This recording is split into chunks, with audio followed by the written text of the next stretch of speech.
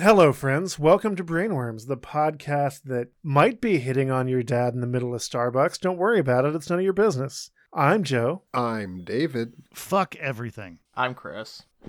And probably against our better judgment. And against my will. Yeah. We're continuing List of the Lost by Morrissey. His bizarre, self-indulgent stream of consciousness kind of story about relay race runners, kind of, but it's a thinly veiled metaphor. Let's just be real. It's about three very athletic, attractive...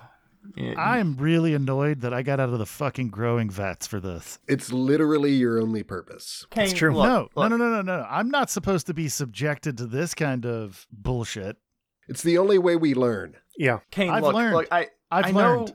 Kane, I know that your existence is very troubling, but just, think about it this way. Think about the greater good, because we're eventually going to perfect the cloning technology. And think about what that'll do for mankind. Once we get it done, we'll sell it to a corporation and make billions off of it. Yeah. And then they'll use it for nefarious purposes. Making it into this laboratory after all of the changes I've made to the security system. Oh my God. It's all Who gave him the access code? For the research. He uploaded his mind into the network. It was a whole thing. Has he barricaded why does he come out to record with us? Why are we okay with this? Because in the original coding, which I can't erase, I'm forced to do this. Yep. I've seen RoboCop. I know how this works. What's Kane's fourth directive? Look, I don't want to do... Can we read anything else? Not this week. No, we have to read this. I don't want...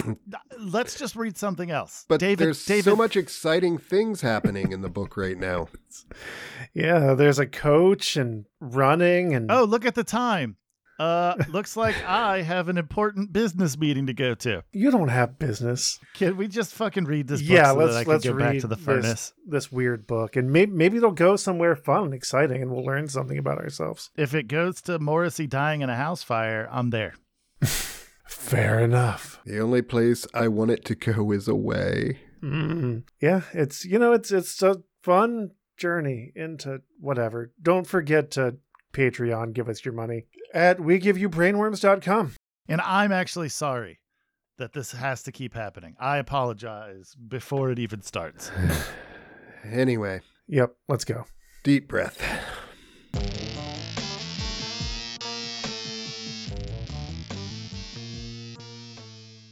Okay, so you're now warmed up, the coach croaks, even though 2 get out and push hours have already dragged by. This sounds like a gay porno. I'm split between being terrified and really hoping that this is the way that he actually talks in conversation. Like, who says things like, 2 get out and push hours? I think he's just pretentious. Yeah. I don't think that. I have been certain of that for like 30 years. Yeah. I used to be, when I was a younger person, sort of a mark in his favor. I've grown. How many pages is this book? Oh, too many. Good answer. Good answer, yeah. In the heat and the heart of the moment, it is all never good enough, and the team ache for rest whilst wanting to perfect. Their dependency upon Mr. Rim's glib jib annoys their spirits whilst also directing, and he repeatedly mumbo-jumbos his muttering mantra of, "Get your head into the game." A game it isn't, but with some mutton-head meaning such words find reason. I mean, it is. It is a game. It is, in fact, a game. It's fucking relay racing. Yep. There is no poetry in this military exercise, and yet it is understandable to cry with gratitude when it all goes well. All dietary modifications made, it becomes a sign of success when the boys feel too exhausted to sleep.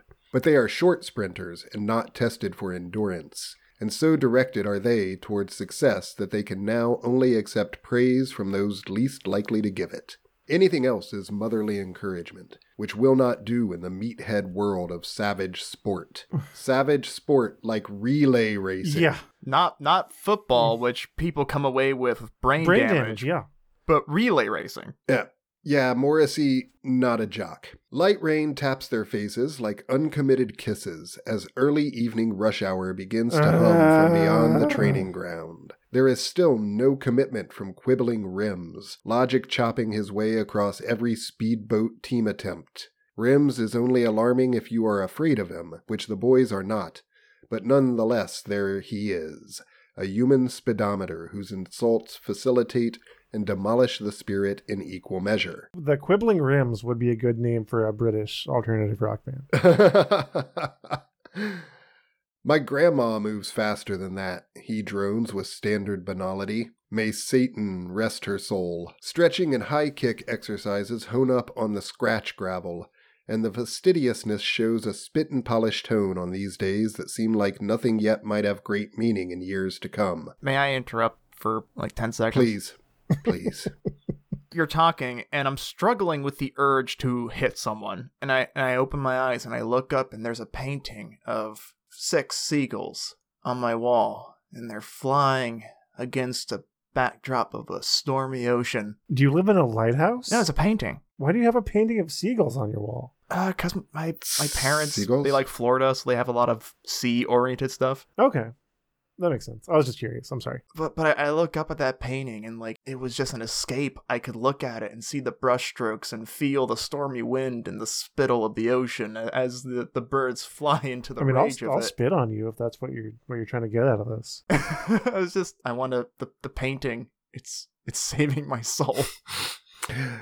I want to live in a painting full of seagulls too. Not actually. Seagulls are terrifying. They're mean animals. Yeah, they're not cool. They're like the rats of the sea. They really are. They're pigeons, but they live on beaches. That's what they are. Except pigeons are nicer. Mine.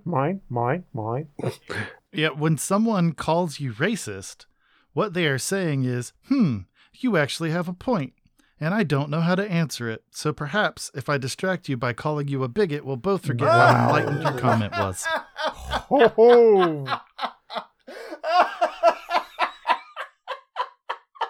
That's as dumb as the...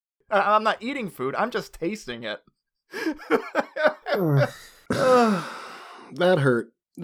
Oh, golly. Keep reading.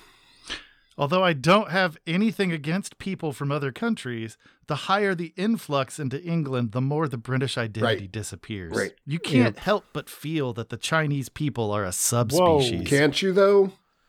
Can't you? But why? Because fuck Morrissey, that's why. No, I mean, like, what makes you feel that way? Being a racist is what makes you feel that way. Yeah. I mean, you can look at people from Wales and feel that they're a subspecies. I mean, the Welsh are clearly a subspecies. Let's... The podcast doesn't endorse David's anti-Welsh sentiment. It's hard to be a man. It's made to be hard, and I don't know why. I think it's easier to be a woman. The women's movement has been so successful. The men's movement has never been accepted. I think it's not wanted. Kane, I can appreciate what you're doing here, and I agree with you, and I think we've made the point that he is an abysmal human being. He's a shit person. But let's focus on this bit of his writing. Let's criticize his literary work, not his everything else. I'm just trying to run out the clock so we don't have to hear any more of it. I'll admit it. This episode's going to be light on the book. Yeah. I mean, we've made 4 pages. Oh my god. All right, and what have we learned? That Morrissey cannot write prose. Let's try to get at least like a few pages in. All right, I'm going to stop asking if Morrissey has died in a house fire yet until after David reads. These months that gleefully suck the life out of your prime, even though you think it must surely be far too early in life's story for reflected light to take root. None can be patient enough to let life take its course as the years creep upon us like energy thieves, and to be 20 years old has no vague importance to those who find themselves in such infancy, for there is time aplenty to waste, and indeed to enjoy wasting. That's not only the fucking bullshit muttering of an old man. It is. It's complete ignorance and nonsense. Yeah, he clearly doesn't remember being 20. Mm-hmm. I remember being 20. I didn't think the rest of my life was rolling out in front of me forever. I thought, fuck, I'm not a teenager anymore. I am now old. Now what? Right. You know who kind of took a similar, not the same, but similar sentiment and expressed it 1,000 times better? Literally everyone. Literally everyone. But remember when we read Something Wicked This Way Comes? Oh, yeah. And it was musing about summer days and the fleeting of youth. And painting with words the images in our head. Also, John man, I wish we were reading that book. Oh, yeah. Life Did I tell you guys the first time that my age restricted me from doing something? Did it involve David finishing pages of this book so we could get it over with? Just asking for a friend. You don't have friends. Asking for my next clone because I have to send this memory to him. Closing the day, Mr. Rims now talks to the boys almost as if they were proper people, and this change in tone signals the dying day, for Rims is homesick for the success that only the boys can bring to him. This is a darker than usual April, with a major competition too close to jest about as June approaches like a meteorite in this year of 1975. So lavish with promise, so sadistic in demand. It's a whole lot of words to tell us that we're reading a book about 4 relay racers in Boston in 1975. Yup. And they practice hard, and sometimes it sucks. Only at the risk of their lives could the boys ever relax, and with never a moment's ceasefire they shall die with their spikes on. What? Justy slaps his leg muscles, and Ezra jogs on the spot whilst, there is another word, while. Yeah.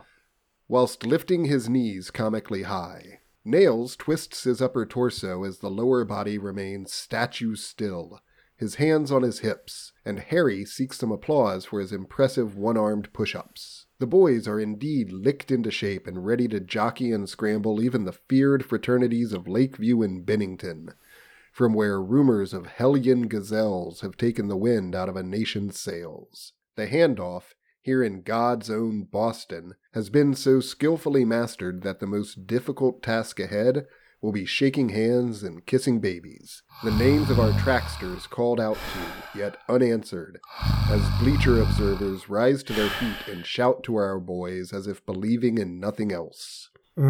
Easy victories do not await, but just rewards seem like a tasty cakewalk, a wrapped-up walkover, so neat and ready to breast the tape. They remind us all of what it is to be living, just as they might show you that you are not. But their natural joys can prevent us from dwelling on our own private failings. As innocent as water, as fueled as a bursting tank, their drunken rapture is found in their natural selves, ready to be televised and then pressed for their secrets like an imperious political dynasty. What the fuck? The athlete is very alone and must control every outcome, knowing how an unforeseen blunder shall be judged as the beginning of the end, or even worse, the end of the beginning. You might let others down when such a move is the opposite of your intentions, and the shifting nature of luck leaves you privately howling. Quick tip to the listeners. If you're gonna tell a story, unless it's a nuanced or, an experimental thing, it's generally a good idea to have a theme or an idea to adhere to. Oh, he does. These guys are young. And one day they'll be old, but they're not thinking about what it's like to be old now. Because they're young now. They're young. And also they are athletes. Yeah. And athletes are people that we should respect because they are good at being athletes. And these are young athletes. And the young are better than being old. So being young athletes, these are the best people that God has ever created. Yeah, and of all the fucking sports that you could write this infinite word scree about, relay, no matter how you polish it, you're not going to make me care about relay racing. This would be an interesting setup for an examination of a person who, as he's trying to describe like God's gift to Earth in high school or college, and then we flash forward 30 years and he hasn't accomplished anything else. Right. And he's still clinging on That's to not these what ideas. this is. I mean, I imagine you asked earlier how many pages this book was. I don't know, probably something like 150, 200 pages, somewhere in there. It's a novel, right? So, Sure. and I can't imagine it goes much more than 200 pages. How could it? God, I hope not. But this is what this is just that many pages, that many words of someone who is looking at themselves and realizing how completely past their prime they are Mm-hmm. and fantasizing about what it was to be young. Yeah. Badly. And who is financially successful and famous enough that they can shove it at a publisher and get it printed and sold. Pretty much, yeah. I think that's what happened here. There are days of genuinely poor visibility when your sorry best is the most you can do, whereas a dry and radiant day expects more from you and is ready to catch you victimized by excuses. Well, either you can run or you can't, and no eloquent apologies are acceptable substitutes for hair-raising action. What? Ah, the competitive spirit which would endanger its own soul if it accepted less. It is a power that needs more power. And here and now, in this world but not the next, the thrill is not the race, but the point at which the race must successfully ends, for there are no consolations to be had at third or fourth place, your brake lights evidently mysteriously snipped. Second place, however, you do get a consolation because you're the first loser. That's not in the book. I just thought that was pretty much implied by what he was saying here. Well, Yeah. I mean, like, I knew it wasn't a part of the book because you spoke very straightforward and you had a point. Yeah, yeah, you actually arranged words in a way that made sense and communicated an idea. Yeah, that was expressed a thought. slightly amusing. And I will say, Mm-hmm. I am so fucking tired of word salad. Yup. Ugh. If you hear like a gagging, rattling sound, it's just me trying to cut off the oxygen supply to my brain with my microphone cable in order to induce a dizzying high, which will make this book more enjoyable. I keep flipping forward, and there aren't chapters in this book, by the way. So we won't be able to... There are breaks where they have a picture of a relay runner. Okay. And we're about 3 pages from one of those. Real quick, Joe, just don't start masturbating or you'll get David Carradine. Also, David... Yeah, that's an embarrassing death. Yeah. Could we skip to like 3/4 of the way through and see if it makes a difference? No, I just want to see if it makes a difference. It's not going to. It won't. We should focus on reading a section, I think, with this one. By chance, our teamsters are 4 wind-shot greyhounds, and nature bestowed as much, as each makes the same deadly quicksilver strike in his different way. Their jet plane speed and their blue darter health are fully equated with natural virtue, and once they step on the gas... That's the book. That was... What's that? Their speed is equivalent to natural virtue. Ah, yes. That was the thesis for this whole fuck. Their jet plane speed and their blue darter health are fully equated with natural virtue. That's it. And once they step on the gas or flatten the grass, nothing else in life has class. Are those the actual? Yeah. That sounds like a bumper sticker. Yep. I hate this. Let me see.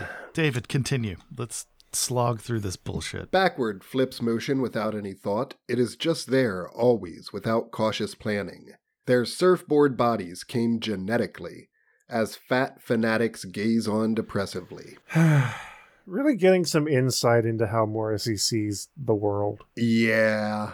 You know, the forgiving way to look at this would be to say that he is crafting a voice that is, you know, that of these boys looking back, or one of the, like, maybe this is not actually Morrissey. Maybe this is the, you know, omniscient narrator voice, and that omniscient narrator shouldn't be confused with the author.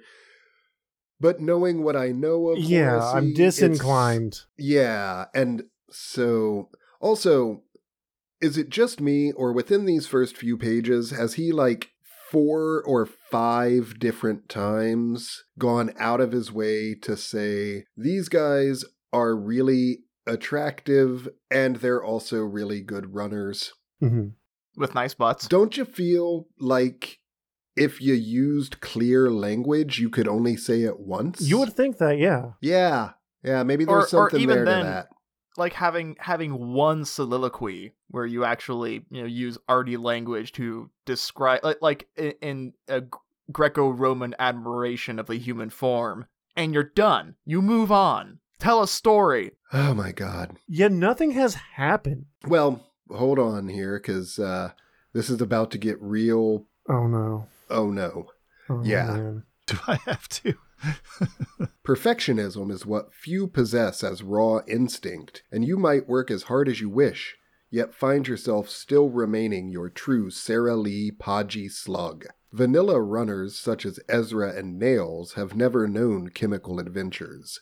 Their Hispanic background somehow Steve, unimpressed no. with letting the air out of optimism, whereas pale-faced Justy and Harry were briefly blue-eyed and round-eyed devils who very quickly found their way back before any serious habits and hooks took the last of their luck or led them knuckle to knuckle with the machete of justice. All of that doesn't matter now, because June looms with the most important day they shall have as a team. The day they all get naked in the showers and just decide to just start kissing. I will say I give him points for the two Hispanics being the ones who never got, experimented with any drugs, but the white guys being the ones who were like, let's try this shit. But I'm sure that was probably also because in Morrissey's mind, if the Hispanics had ever tried drugs, there's no way they would have gotten away from it without it becoming a problem. That's me assuming. And, Like, all you can do is assume, because he's not the saying fact anything. that he felt the need to bring it up. Yeah. You have to ascribe motive. Fine, I appreciate the fact that, he did find a way to tell us that two of these boys are Hispanic and two of them are white. That's useful for visualization, for knowing the characters. Interesting place to toss it in there. Yeah. Innate virtue and genetic superiority. Yep. Another way that you could convey that in a single sentence is telling us their names and have it be a Hispanic name. Yeah. Or, when you go on about how every surface is reflective, I don't know, maybe have one of them see their reflection. I know that's a terrible trope and a bad way to do it, but it's better than this. He's fucking lovingly described these characters' bodies and physicality.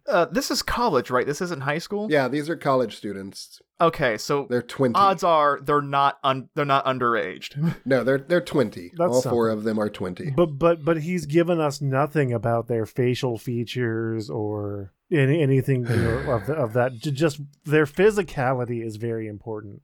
And he, go ahead. Yeah, I'm rant for another half an hour. All of that doesn't matter now because June looms with the most important day they shall ever have as a team. When national television cameras document a major track defeat for Boneless Bennington and gassed Lakeview, our Pryor's Wood tetrad repaid with paradise for all of their hard work. Nails didn't care too much about what he did in life, as long as he did something well, scarred as he was by his scrappy social background of unrelenting parental disapproval, of the untouchable question of religion's fatal grip, of hate and hurt persistently bruising a harmless heart, whereas Justy had fared better in a rambling house full of upper-hand sisters, although they had always been they, whilst he would always be other due to whitewashed gender divides and separations that appeared to crop up hourly, and just occasionally with some meaning. Divine love had blessed Ezra, who had always won due to his physical and facial features, an amorously fixed gaze so sensually in place and all-American alien strong that it would be commented upon time and again as if it were all he'd ever need. Nails had no family as such, having been abandoned and then discovered by a set of adoptive parents, whose methods of love were far too harsh to benefit the boy. Thus he assured himself that he was indeed as hard as Nails, since life had insisted upon as much. Is that where he got his too, name? had always been a desired one beyond the gloomy lair of the family home, and it would be forever assumed that his sharpened body accurately reflected his needs. Do you guys think Nails got his name from being hard as nails? I don't care. And being sharp. He's got a sharpened body. Sharp, like a nail. It would be forever assumed that his sharpened body accurately reflected his needs, which it did not. But at the same time, he denied no bouquets that flew his way, and many there were. What is that? What the fuck? What the fuck? Lots of people want to fuck him. Touch came second to watching, though, and this troubled him without his understanding why, even though such shame was easily readable in a modern American society that worked very hard to keep sex out of commission. Which, just makes this book completely timeless and classical. The time period that it's set in was the past when it was published, so Yeah, it was it's fine. set in the 70s, but also, I guess the point here is that American society is way too repressed about its sexuality, and that causes people to be damaged, and he's not wrong. He's not, but Morrissey, you're British. At a standstill, sexual experience became the one thing that most young people thought about, usually with worried countenance, and soon they would grow to fear it and learn to suppress it without finding out anything new about it, or about themselves in relation to it. I mean, that happens to some people. That's not like a standard. I would say he's actually not far off there. Like, as a critique of American society or just Western society in general, there's the weird Victorian prudishness about talking about sex. And it makes it weird. It makes it weird. Yeah. Yeah. No, there's value. There's value there. If it worked, it must only work one way, like most things in life. What? What? What the fuck? What? Parents approved only of sex within marriage, which also served as the ultimate threat to trying Parents anything just else don't with understand. others. Conversely, Harry, a boy alone with his mother, and Justy opted for a certain less educated mimicry, since they were romantically unsuccessful, yet managed to keep such a truth unsaid, and simply made the most of what little they knew. If you strip away the pretension, We'd still be on page 1. we'd still be on page 1. This would be a short story and not a novel. There's some truth here about like awkward high school, like dick swagger. Like, yeah, I totally know a lot about sex, just like that kind of bullshitting. Yeah, But to what fucking end? I'm not sure. Yeah, like, are you setting like a mentality for the runners? Or are you trying to describe the environment in which? Because I'm assuming that the runners are the subject, like they're the focal point of this story. So That's far, my assumption. I could be wrong. I imagine so. I don't get it. Like, nothing about this makes any kind of sense to me at all. I want to get a dialogue. Just hold on. Yeah, Just- it's coming, probably. Yeah. Sex was always there, everywhere photographically, in print, in film, so expansively thought about that almost nothing more could need to be said about it, yet so difficult to obtain, not because of the appearances of Justy and Harry, but because of the atomic supremacy in the family values of their upbringing which, of course, circumscribed the son's freedom to fly, since a certain sexlessness kept the grown child tied to the family, What? even if the impossibly constricted demands could very easily lead to a form of sexual cremation for the young child. That sounds like a metal band. Sexual Okay. It cremation. does, yeah. Sexual cremation. Sexual cremation. Sexual cremation. Hey, Gosh, you're Kane, so good you with wanna those start a voices. black metal band? No, I just want Morrissey to die in a house What if fire. we write songs about Morrissey dying in a house fire? All right, sold. Let's do it. Cool. What do you play? I can do that with my voice. I mean, you need someone. Yeah. Wait, you can do what? The thing I did a minute ago. Do it again? Sexual cremation. That's really good, actually. Yeah. Nice. So you'll do the like the higher kind of screechy voice. Yeah. And then I'll do the Sexual cremation. And you guys can dress me up as a unicorn boy, and I'll just be pretty. That's what every black metal band is looking for. A unicorn boy? Yeah. Fair enough. Yeah. The parental mind would allow the child time to develop political views, but there would certainly be no question of allowing the child time to choose its preferred religion, and, even more importantly, the grand assumption that all children are extensively heterosexually resolved at birth, whipped a demented torment across the many who were not. Well said, sir, actually. Well said. This bit about, society suppressing, the identity of the youth and Victorian sexual ideas, you can pretend he knows what he's talking about and is making a point. Whether physical maneuvers were difficult or easy, and it is usually one or the other, and for eternity, our foursome found in each other a generosity of spirit and determination that all other circumstances seemed blind to. Each would make up for the other's loss. So firmly they took their friendship into their own hands, and around it went. Only Ezra worried that 4 males had found each other to be so emotionally indispensable to one another, yet he could not argue in favor of a better situation. In Fading Light, he had met Eliza, the similarity of their names, that E and that Z, and she provided enough initial silence for Ezra to fill as he wished. Even if her all-show and no-go banished Ezra's warmness for her formness to initially go its full distance. What in the fuck? She didn't put out and he lost interest in her? All right. In such circumstances, Ezra had only ever known sunlight, his thigh blaster trophies easily acquired, as he handled the female structure with an expertise that almost suggested aloofness. Thigh Blaster is my new porn name. I mean, yes, but is this meant to be erotic? So it's not. Speedily he knew, so speedily he unclasped, so confident his aim, like banking deposits. Wow. Yeah, man, because there's nothing sexier than a bank deposit. Than efficiency. What are you doing tonight? He asked Eliza.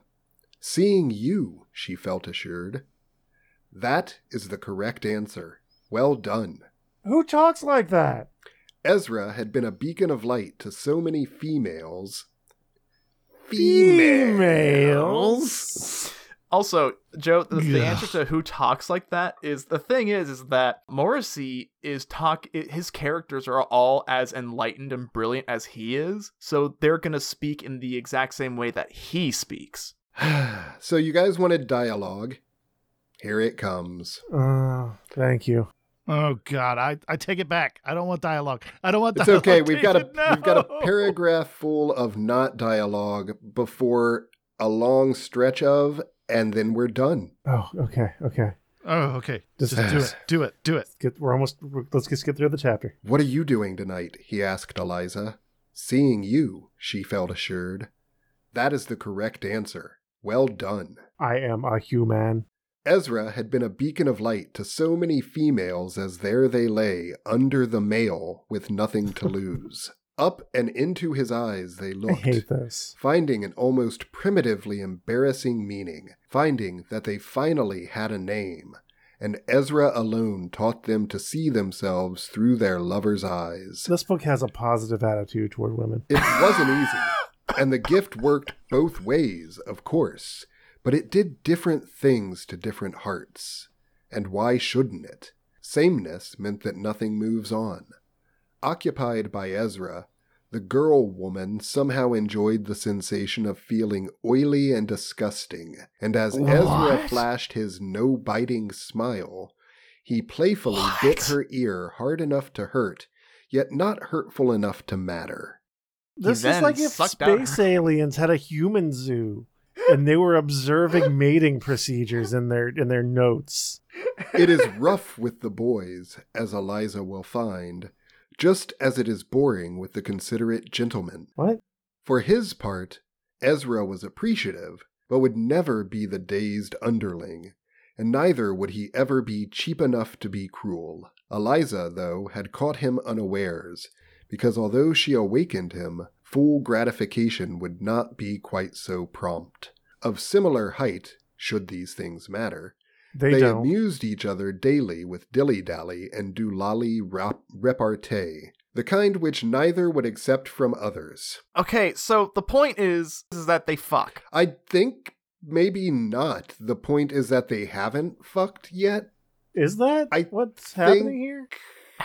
I don't know. Like, Kane, did they fuck? Did Morrissey die in a house fire yet? No. Okay, then I'm not getting involved. Fuck this book. And fuck Morrissey. I have an old soul, begins Eliza. I am a model of Oh my healthy God. humanity, chops Ezra. Friendship is a waste of time, lobs Eliza. I dream of a booze-infused orgy, shoots Ezra. I mean, same. I am a booze-infused orgy, is Eliza's reverse twist.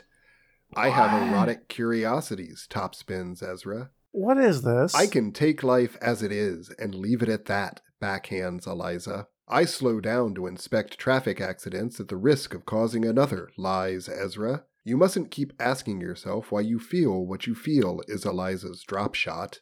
What's happening? I am this a is flawless witty. triumph. I am a floored triumph. I take myself very seriously, is Ezra's sudden half-volley. Therefore, I do not need All of the to, dialogue- serves Ezra. In one paragraph. I am a puzzle. I, a solution. I am flimsy. I am whimsy. The ground strokes went on, leading nowhere. For the tiebreak was truced, and the play and serve love match was an even double. So I imagine Morrissey, Yeah. right? Uh-huh. He's sitting at his typewriter or word No. processor. He's or using computer. a typewriter. Okay, so he's sitting at his typewriter, right? And that page is Yeah. finished. Okay, he's finished typing that page. And he leans back and he crosses his arms and he reads it back to himself and he goes, fucking beautiful. Well, first of all, And then Kane, just there's something you moves got on. wrong. He can't cross his arms because he's too busy furiously masturbating. Also, all that I have with me right now is this nail clippers. I'm going, like, this is a goal, it's an ambition of mine. I'm going to find a way to end my suffering with these Just nail jam it in clippers. your eyeball, dude.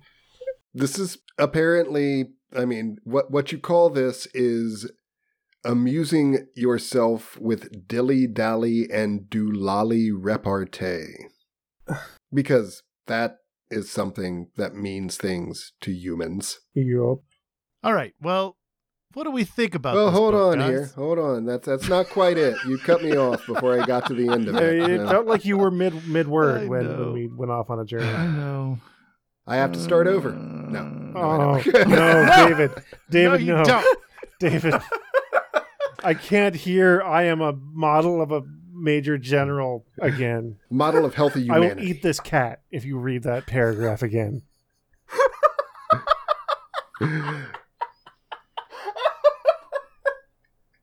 I am the perfect fiancé, leaned in Eliza. I am the perfect fiasco, advanced Ezra, head manning a drop pass.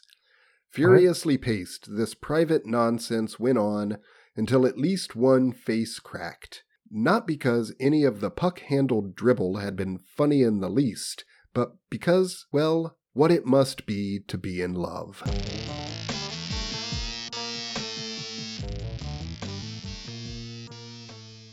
Was that supposed to be some kind of banter? Yeah, that's what Morrissey imagines banter to be like.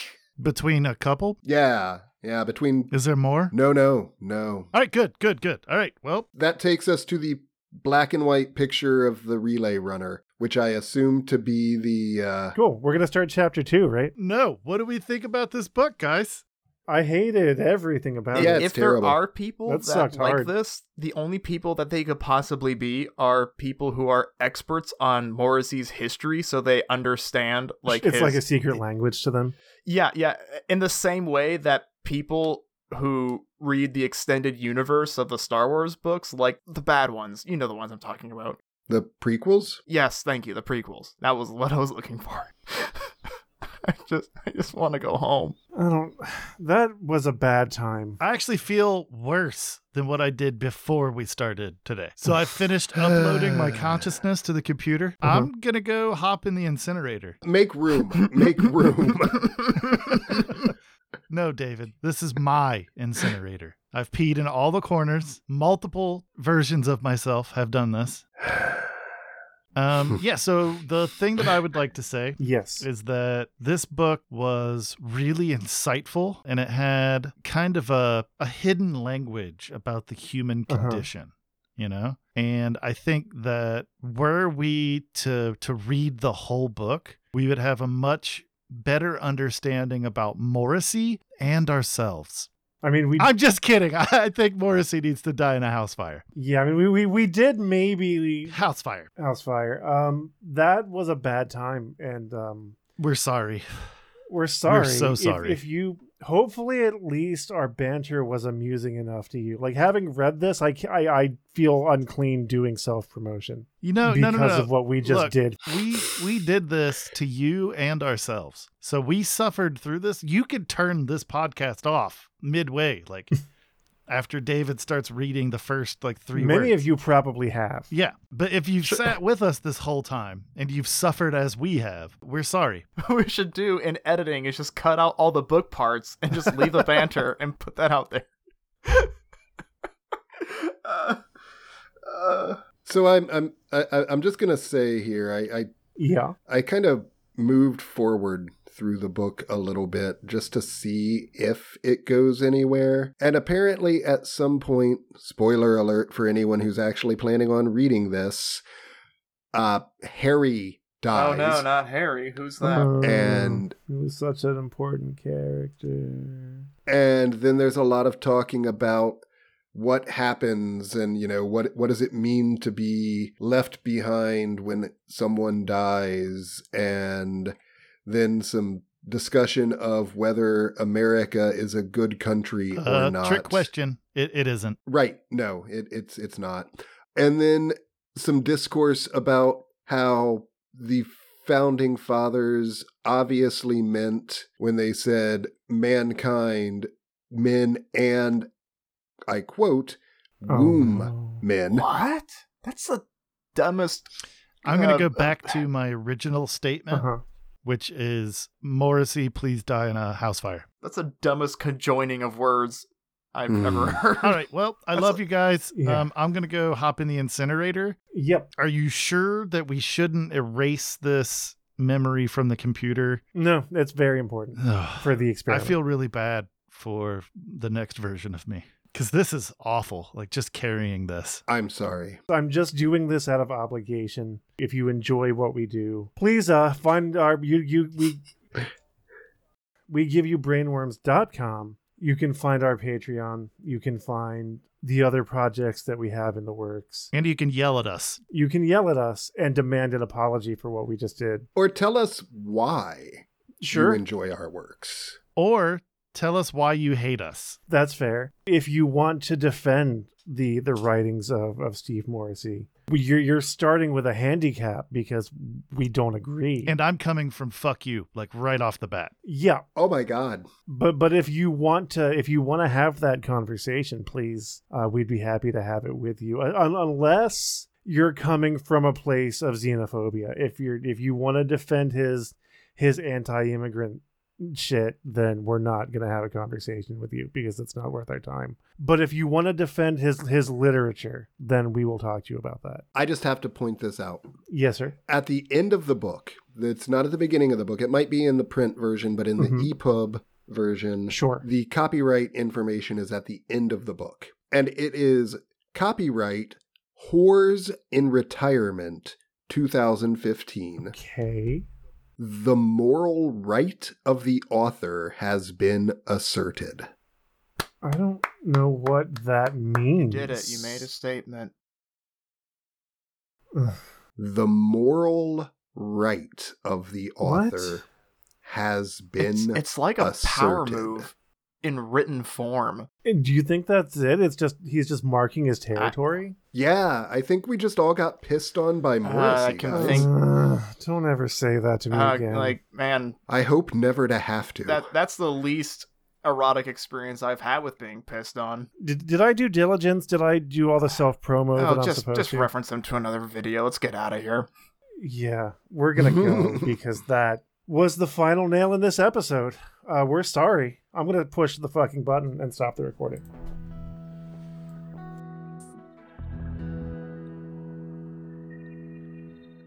This has been a production of Brainworms Presents. Any copyrighted content contained within is used for purposes of review. Brainworms Podcast is David Combs, Kane Magdalen, Christian Schaefer, and Joseph Wells. The theme music is Hodgepod No. 1 by Brian Davis. If you like what you heard, you can support us and learn about our other projects at WeGiveYouBrainworms.com or by leaving a review on your favorite listening app. The moral right of the author has been asserted.